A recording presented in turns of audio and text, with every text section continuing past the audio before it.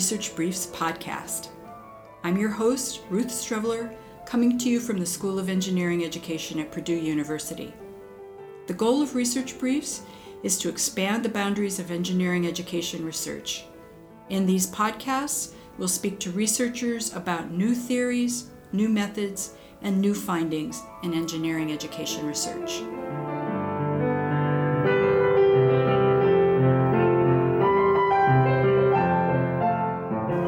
My guest today on Research Briefs is Dr. Walter Lee. Walter is an assistant professor in the Department of Engineering Education at Virginia Tech. He also serves as both the assistant director for research in the Center for Enhancement of Engineering Diversity, or CEED, C-E-E-D, and leads the GUIDE research group, where GUIDE stands for Growing in Our Understanding of Inclusive Diversity in Engineering. Walter, welcome to Research Briefs, and I'm so pleased you're here today. It's an honor to be here. Thanks for the invitation. You're very welcome. To provide a bit of an introduction to listeners, can you briefly tell us about your pathway into engineering education research? So my path to engineering education was a little more direct than some other people in the field, where I was actually exposed to engineering education as an undergraduate student. So before I came to Virginia Tech, I was an undergraduate student at Clemson University, where I earned my bachelor's in industrial engineering and a minor in sociology. I gravitated to both of those fields, primarily due to my interest in people, but then also my I would say inclination to go towards spaces that also had math and science. So industrial engineering was a natural fit once I decided I wanted to do engineering, and then adding on the sociology minor was my way of adding a little more human elements to my undergraduate career than I was getting particularly from engineering. And then in this time, I was exposed to an opportunity to complete undergraduate research with Julie Martin, who was in the Engineering and Science Education Department at the time, to complete a project looking at how first-generation college students and continuing generation college students made the decision to major in engineering. And at that time, I realized that, I can combine my interest in industrial engineering with the information I was learning in sociology, and realized that it was a career. So I kind of found the field that way, and then decided that pursuing a PhD in engineering education made a lot of sense, particularly because I had the opportunity to pursue a master's in industrial and systems engineering along the way. And that's kind of what led me to Virginia Tech, where not only did they have a good PhD program, but also a very highly ranked industrial systems and engineering department that I kind of saw as a way to continue learning industrial engineering, particularly human factors, but also pursue engineering education as a PhD. So one of the things I want to tell people here is to brag a little bit and to say that you and I are academically related, and that your advisor, Holly Matasovich, was one of my students. So I'm very pleased to be connected with you in that way. Now, one of the questions I have certainly heard of first-generation college students before, because I am one of those, a person whose parents didn't go to college. But I haven't heard the term before, continuing generation college students. Can you say what those were?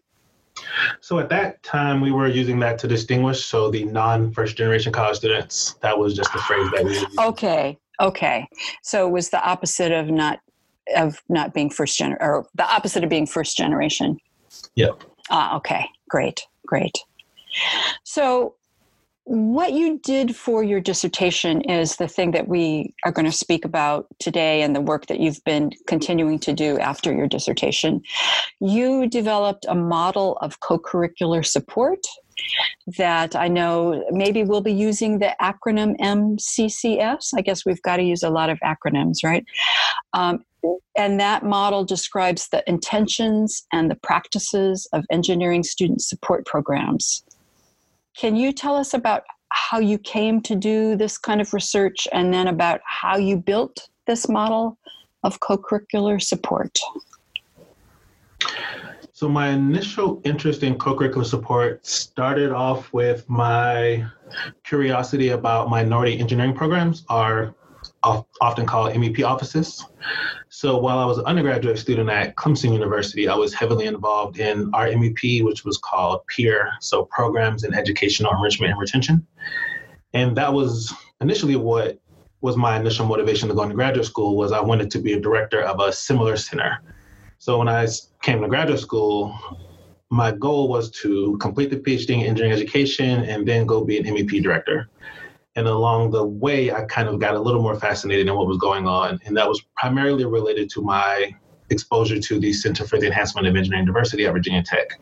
So as a first year PhD student, I noticed that Clemson University had an MEP office, but then Virginia Tech had this office that, while it did similar things, the focus was slightly different. Mm-hmm. So a lot of people are familiar with women engineering programs and minority engineering programs, but C did not solely focus on ethnic or racial minorities, are solely focused on women. So I began to get very curious about, one, how would I actually label C? Like, what was it? And then I also started having questions about what the difference was between these. So whether an MEP was simply the same thing as a woman engineering program, but focused on a different population, or whether there was something fundamentally different, whether there were more options or alternatives to offering these offices on campuses, because I couldn't find a lot of literature beyond just focused on minority engineering programs or women engineering programs.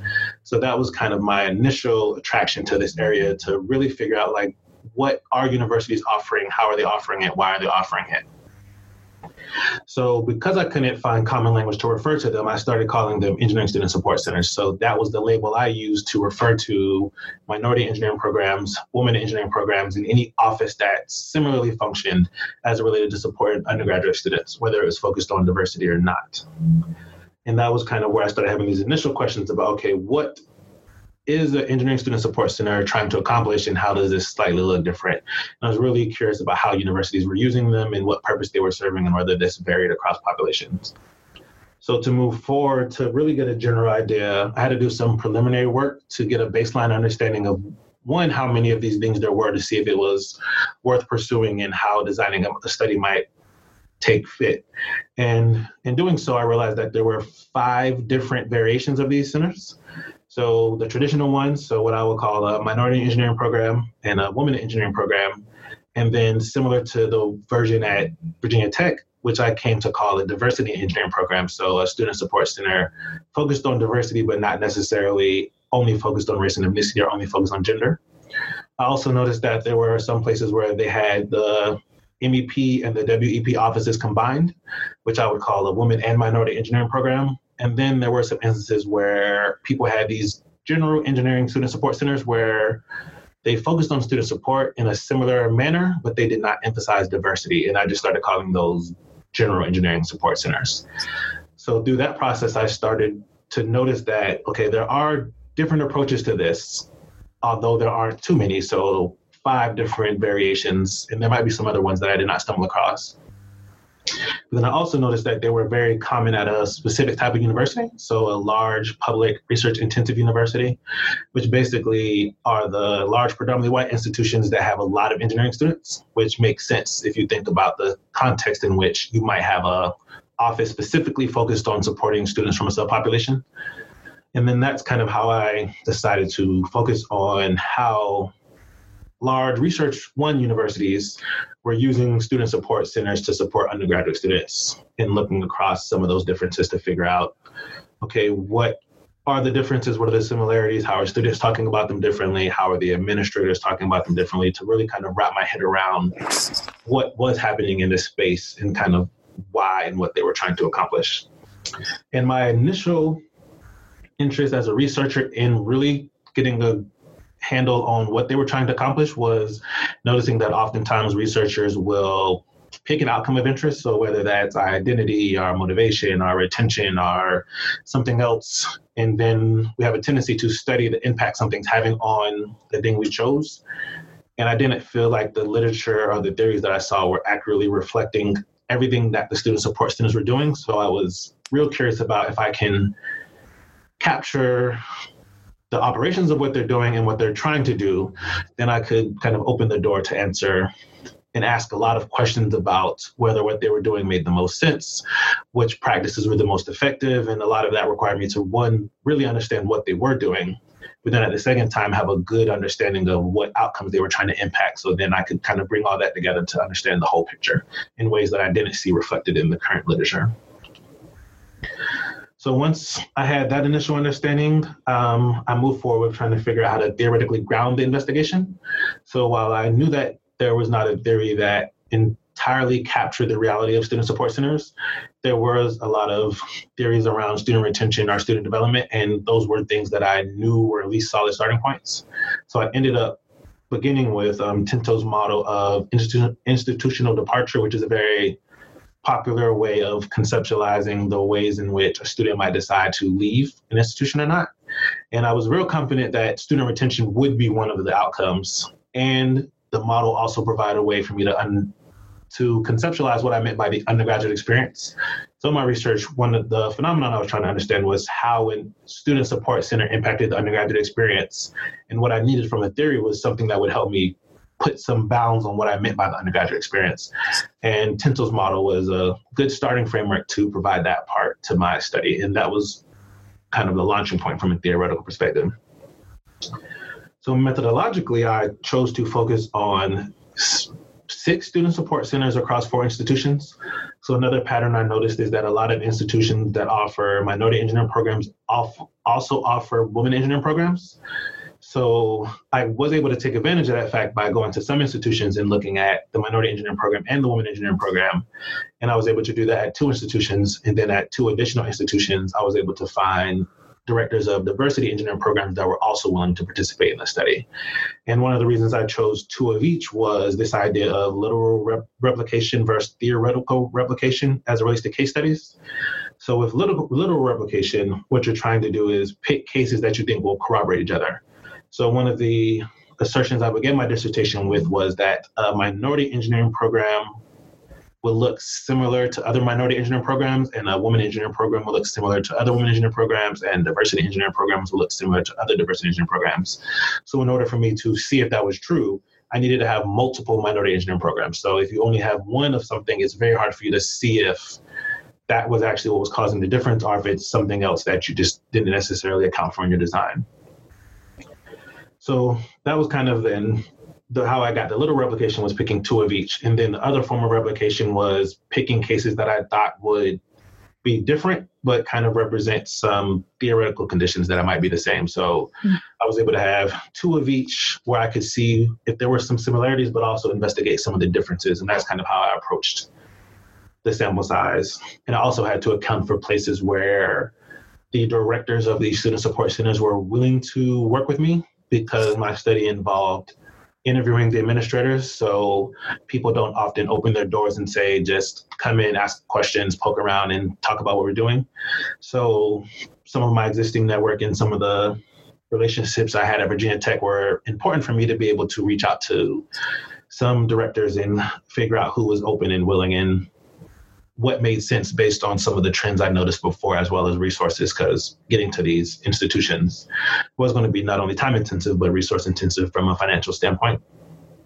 I also looked at online documents. So a lot of them have web pages and some other documents that were available. Observations. So I did visit each university, and I also surveyed students. So I needed gatekeepers who were willing to send out a survey to students, and then also assist me with coordinating focus groups. So through the process, I collected information about what they were doing from the administrator perspective, how they were advertising what they were doing, from surveying students to get a general understanding of where they felt like benefits were coming from, and then also having some focus groups to really understand why students were being involved or not being involved, and some things of that nature. And then combined, I was able to modify Tinto's model to represent what I would say is a logic model that kind of outlines the inputs that student support centers are using, the outputs that they're trying to facilitate based on these inputs, and then also the impact that they're trying to have on students, in a way that kind of brought in some of the logic model representation from program evaluation, but also a lot of the construct from Tinto's model, and combined that resulted in the model of co-curricular support. So one of the things that I want to ask you about, and it wasn't something we talked about in the pre-planning meeting, so I apologize for springing this on you. But as again, I was reviewing the publications that you've been able to develop from your dissertation, they're very logically laid out of looking at the model, looking at the student experience, looking at the administrator's experience, looking at an instrument, then looking at metaphors. As you were creating your dissertation, did you think about it in that kind of way? Is that your industrial engineering mind seeing the process lying out, or how did that happen? That's really a good model for other people, I think. So initially, I was only thinking about developing the model because my goal was to be a director and work with students. And my reasoning behind developing the model was one of the pieces of advice I got from the founding director of the MEP at Clemson when thinking about a PhD. A question she asked me was, if I was going to be the world's expert on a topic, what would that topic be? Mm-hmm. So because I wanted to be an MEP director, my initial reaction was, the design and implementation of an MEP. So I was really moving forward under the idea that if I can really figure out what everybody's doing, if I get hired to run or start or direct or something in the MEP space, I would have the theoretical understanding of, one, what my options were, because I had a good sense of what everybody was doing and why. But then also I could communicate it, I could evaluate it, I could do things with the Student Support Center that other directors might not necessarily have been trained to. So that's kind of where I started. And then through the process, I started having other questions, and through the collecting so much data. So that was one of the other things, was because I collected so many interviews and focus groups and surveys, I was starting to notice trends across different parts of the data. So the first step was the focus group. So that part was in my dissertation. I just fleshed it out more in individual journal articles after the dissertation was completed. So one piece was publishing the model in its entirety that lays out the MCCS. Another publication was looking at trends in how students talked about the benefits of participating in, as well as the negatives. So that was also one of the things I was wondering, was whether students talked about the pros of a student support center varied across student support centers types, as well as the cons. So looking through the focus groups, I was able to kind of tease out some of those nuances to figure out, okay, what function is the student support center playing from a student perspective? Because the administrators might talk about it in a very different way than the students. So going that direction with the publication made sense. A publication came out looking at the information that administrators were using to make decisions. And that one was not planned, and that analysis was completed after my dissertation. And that was through some work with Ben Lutz, who was a graduate student at the time here, where, because I had all these interviews with administrators, one of the things that I pulled out that I did not use for my dissertation was any times they made like statements about beliefs about either how something worked or how students operated, or anything that kind of gave you insight to like the why they were making decisions or what information they were using. So we went through and coded that information to figure out if we could find what we called like the building blocks of a mental model. So we didn't piece together the whole mental model, but we pulled out like, they're using information about how students make choices, or they're using information about how students are impacted by this type of experience. And we kind of pieced those together to figure out different areas where knowledge might be needed. So one of the benefits about if you know that people use a certain type of information to make a decision, it can inspire you to do research that could inform that part of the decision-making process. So then that kind of led to another paper. Some of the measurements issues had to do with more so the reality that just because you develop a conceptual model doesn't mean it has a whole lot of explanatory power as it relates to this matters so much as it relates to this other thing. So once I have identified some constructs, I realized that until I could measure them, it would be very hard to figure out the extent to which certain types of experiences mattered for certain outcomes. And that naturally led me to seeing if I can measure student integration as it was operationalized in the model of co-curricular support, because previous researchers thought about student integration in a slightly different way. And then now I'm working on if I can measure support, which is a very interesting construct to try to wrap your head around. And that's kind of the space I'm at right now, is figuring out is, one, can we operationalize support? But then two, can we measure it once we've figured out kind of what constructs exist? And then once I can do those, then I can start answering interesting questions about the extent to which students are supported, the impact of them not being supported, are being supported in certain ways, whether there are certain subpopulations that seem to be getting support in one ways that other ones aren't. And then it kind of like opens the door to start asking a lot more complicated questions that you can't if you don't have these instruments. So the last or the most recent thing I saw was in the, I think the January issue, 2019 issue of JEE, Journal of Engineering Education, where you have a guest editorial about metaphors. Yep. How did that come about? That came about from, so I'll take a step back. So I'm real fascinated with how the field approaches broadening participation. Mm-hmm. One part of that, which I've spent a lot of time in, is like how the field goes about trying to support underrepresented students. So that has resulted in the model of co-curricular support and all these other things where I'm really trying to get a handle on what the field is trying to do, why the field's trying to do it. So the second side of my interest in how the field approaches the conversation about broadening participation is what people seem to think the problem is and how they communicate what they think the problem is and how they're kind of conceptualizing it on the front end. So the theoretical frameworks don't necessarily show up in the introductions in the same way that people's language use, their metaphor use, and other things kind of show up in the framing of the problem. So I would either notice people framing problems in ways that made sense for certain groups, but not other groups. So for example, if a researcher was specifically focusing on the experiences of Asian American students, but they leaned on the problem of underrepresentation in pipeline issues, there would be a disconnect between what they said the problem was and which group they chose to focus on. So throughout that process, I started to see, okay, there are some common arguments that people are using that allow certain underrepresented groups to join the conversation. And then there are other arguments that make it more logical to include other underrepresented groups. And then there are certain groups that are marginalized that have started to join the conversation that didn't necessarily rise to the level of being the primary interest based on certain metaphors, and then paying attention to kind of, okay, how are these communities arguing for including themselves in the conversation as well? And then another thing I noticed was I would every once in a while hear people make comments about the use of certain metaphors. So a lot of people do not like pipeline as a metaphor to talk about the participation.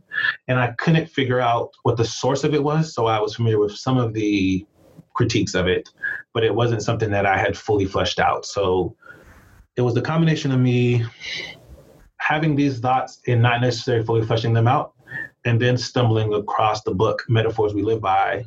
And as I was reading that book, some of my frustration and lack of clarity started to become clear as I was exposed to this idea of a conceptual metaphor and seeing some of the examples. It finally clicked to me that pipelines, pathways, and ecosystems are conceptual metaphors about broader participation, and people are like fundamentally thinking about the issue in a different way, where in research we talk about paradigms from a research perspective, but we hadn't necessarily brought that part of the conversation to how we're conceptualizing the problem and how that is beneficial to certain groups and not for other groups. So that was kind of what motivated me to finally sit down and get all of the thoughts outside of my head to the point that I was like, okay, I can make sense of why the field's talking about it the way they are, and also why it's frustrating at times, depending on kind of what the purpose of the conversation is, which group you're focusing on, and which metaphors people are deciding to lean on as it relates to articulating what they think the issue is. Mm-hmm.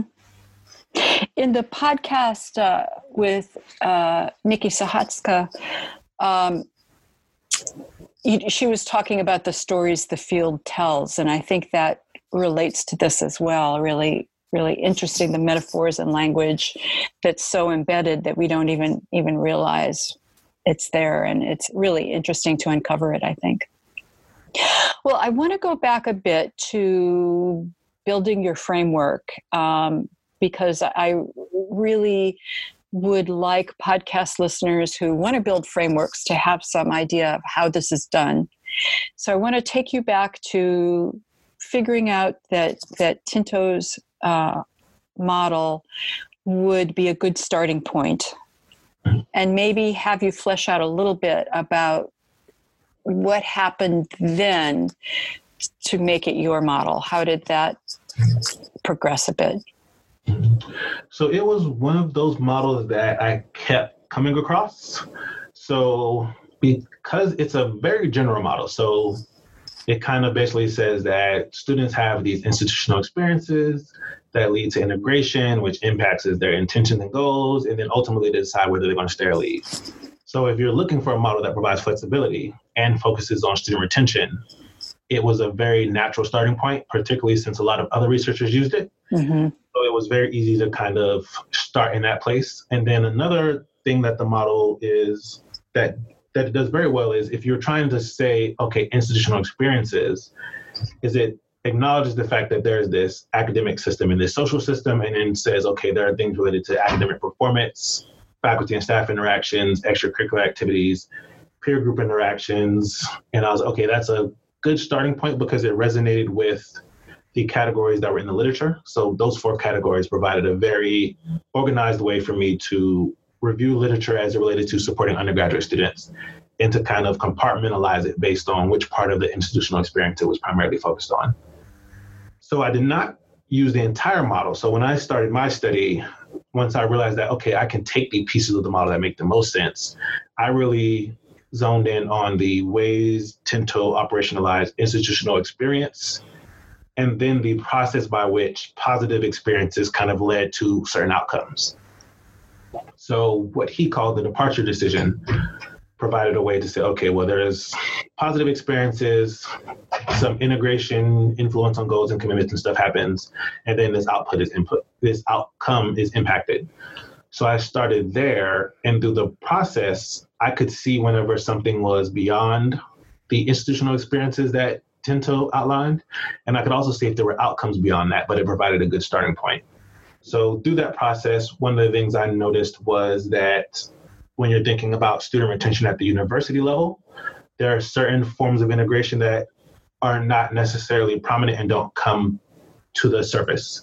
So as soon as I started collecting data, I realized very quickly that there's this professional component that comes to play once you zoom in on a college that you don't see if you're talking about at the university level. So I immediately realized that, oh, there are these professional development experiences, and there's this thing that I call professional integration that is different than academic integration and social integration. And then also once I came to look at it from the college perspective, I also had to acknowledge the fact that the college was situated within the larger university. So then there was also this thing of university integration. So within the College of Engineering, in addition to you wanting them to integrate into the academic and social system and the professional discipline that you're talking about, you also have to help them integrate into the university in which your college is situated. So I was able to add those constructs. And then so I also decided to remove the student attributes that Tinto accounts for and I made that choice to ensure that the model I developed would have to focus on the university. So instead of me thinking about the background of the student, I replaced it with the inputs and investments that the university is making. So that's when I included, okay, there are programs, activities, and services that universities offer. And I'm going to put that as the starting point as opposed to who the student is, to make it clear that this model is focused on investigating the environment as opposed to the student themselves. And then through the process, I expanded the outcomes. So I changed the departure decision. I changed the decision to depart to degree progress. And then I also added in academic achievement and career attainment. So that was another thing I noticed is even though student retention is often the focus, which makes sense if you're thinking about it from a university level, when you look at it from a academic college level, you have to suddenly become interested in, are they progressing towards a degree? Are they making good grades? And are they actually getting jobs? So those 3 outcomes came to the surface because I started talking to people who were coming at it from a disciplinary perspective as opposed to just focused on the institution. So through that process, I was able to identify places where parts of Tintel's model needed to be either removed or places where I added constructs. And if you look in the paper, you can kind of see where I kept something versus where I added something versus where I removed something. And that was kind of at a certain point where the foundation of it is definitely still Tintel's model, but it has been changed significantly to the point where the outcomes of interest are different, the driving factors are different, the context in which it's intended to be used are different, where there are some similarities. But I got to a certain point where I feel like I made it enough additions to it that it was something different than it started off. Mm-hmm. Mm-hmm. So how have people reacted to your work so far? I know that you're still a fairly new academic, but could you say, both from the standpoint of researchers and also people who direct engineering student support centers, what the reaction has been? So I had the opportunity to lead a workshop for the National Association of Multicultural Engineering Program Advocates, or NAMIPA. And that's a community of primarily MEP directors, but there are also some other administrators and educators who I would say work very heavily with underrepresented ethnic and racial students, students from underrepresented ethnic and racial groups. And with that community, it has been well received. It's resonated with its members. But as a reminder, because my goal was to just accurately capture what they were doing, like no surprises from that community was a good thing. Like I wanted them to see it and say, yes, you have captured what it is we're doing, why we're doing it, and what we're trying to accomplish. And that was kind of the general reaction I got from that community. So that's kind of like face validity, really, right? Of your model. Yeah. So that's a community that I constantly try to go back to with the results, because I kind of view them as, because they work with students a lot, I feel like they have a lot of knowledge that was not currently captured in literature. So one of the things I'm trying to do is constantly work with them to kind of document some of the knowledge they have in their head, because they work with students in a very different way than a lot of other administrators do, or a lot of people who might be focusing on in-class experiences. So that community, I think, has received the work well, and they have always been very receptive. So sometimes I'm one of the few researchers that are in that space. And it is one of the things where they have always welcomed me, and they're always generally curious. I've tried to make it a mutually beneficial relationship, and I continue to work with that community. From the researcher standpoint, I think there has been interest. So some people have started to use the model primarily. At this point, I think a lot of people see it as a way to start categorizing things. So if they're looking at student support centers and they might not necessarily have the language to explain how it's structured, the model provides a lot of language to say, okay, these are the things that are present, these are things that are not. And if something's missing, because I've documented a lot of stuff, it also provides a useful way to know what's not there if you aren't super familiar with the space.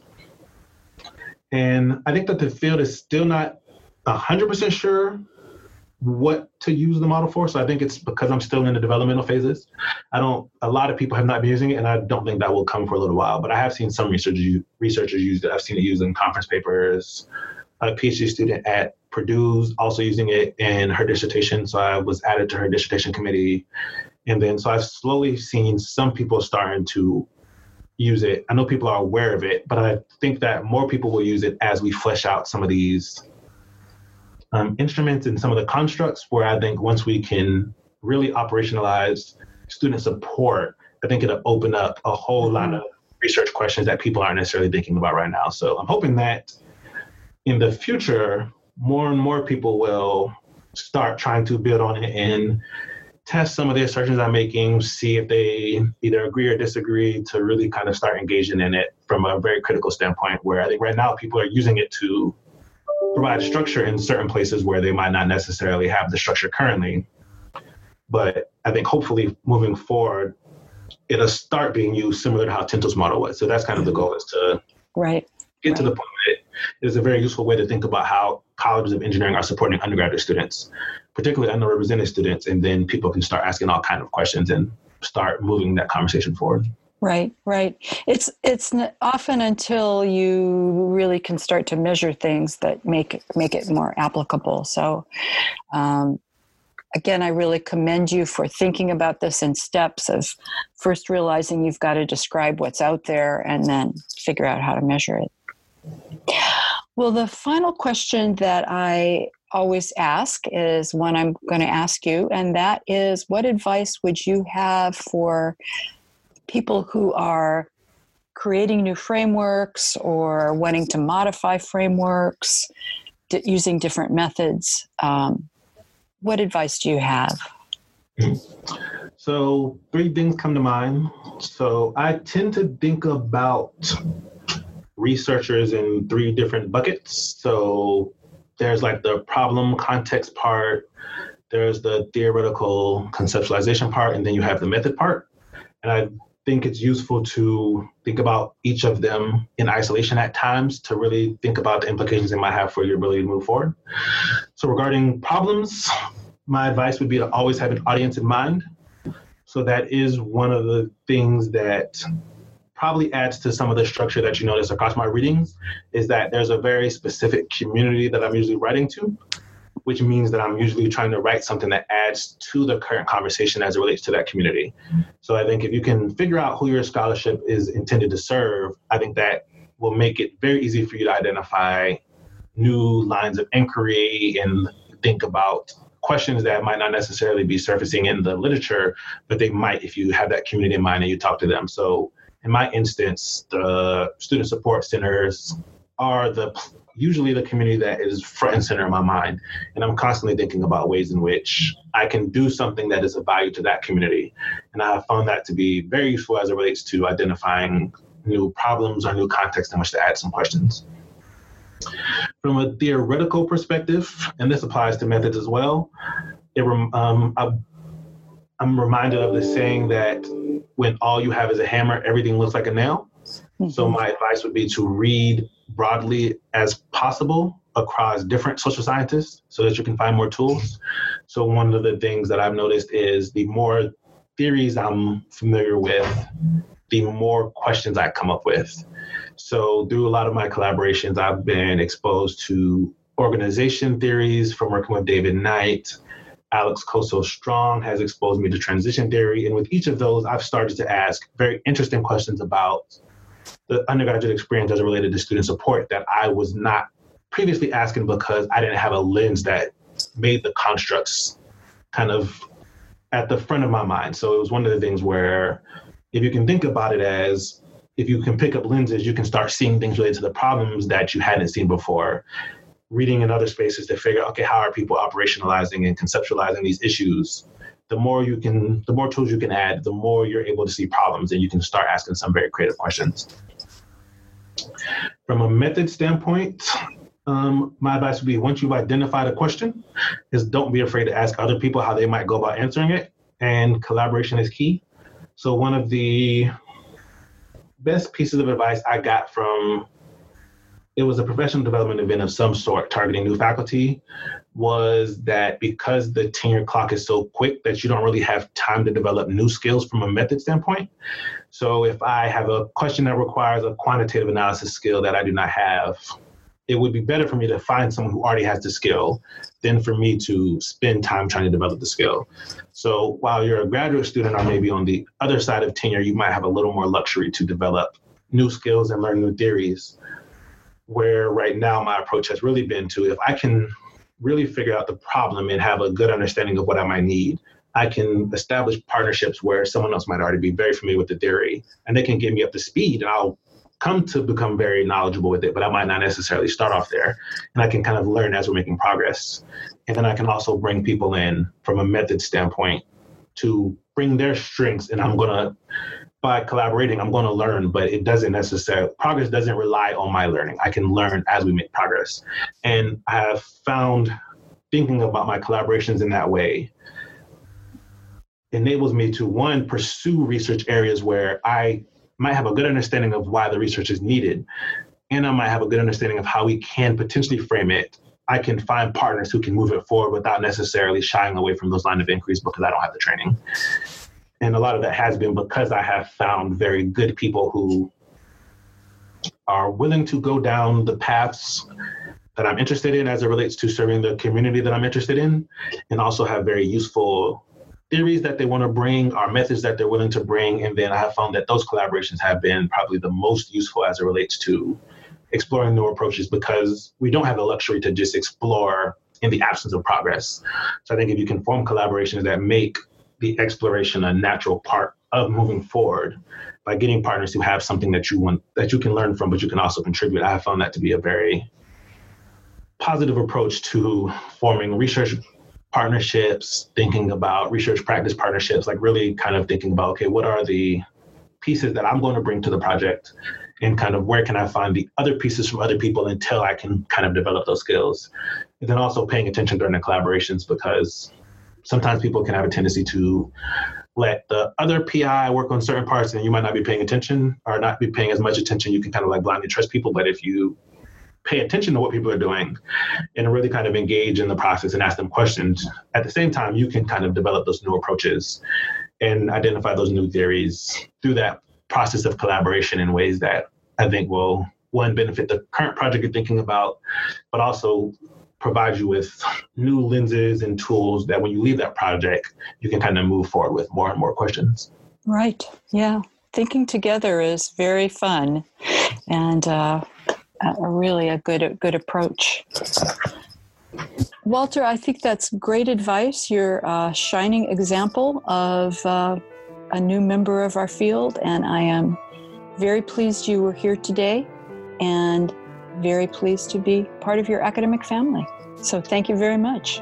Thank you for having me. This is probably it's always nice to talk about your work. So it was definitely a wonderful conversation. Well, thank you very much. Research Briefs is produced by the School of Engineering Education at Purdue. Thank you to Patrick Vogt for composing our theme music. A transcript of this podcast can be found by Googling Purdue Engineering Education Podcast. And please check out my blog, ruthstrevler.wordpress.com.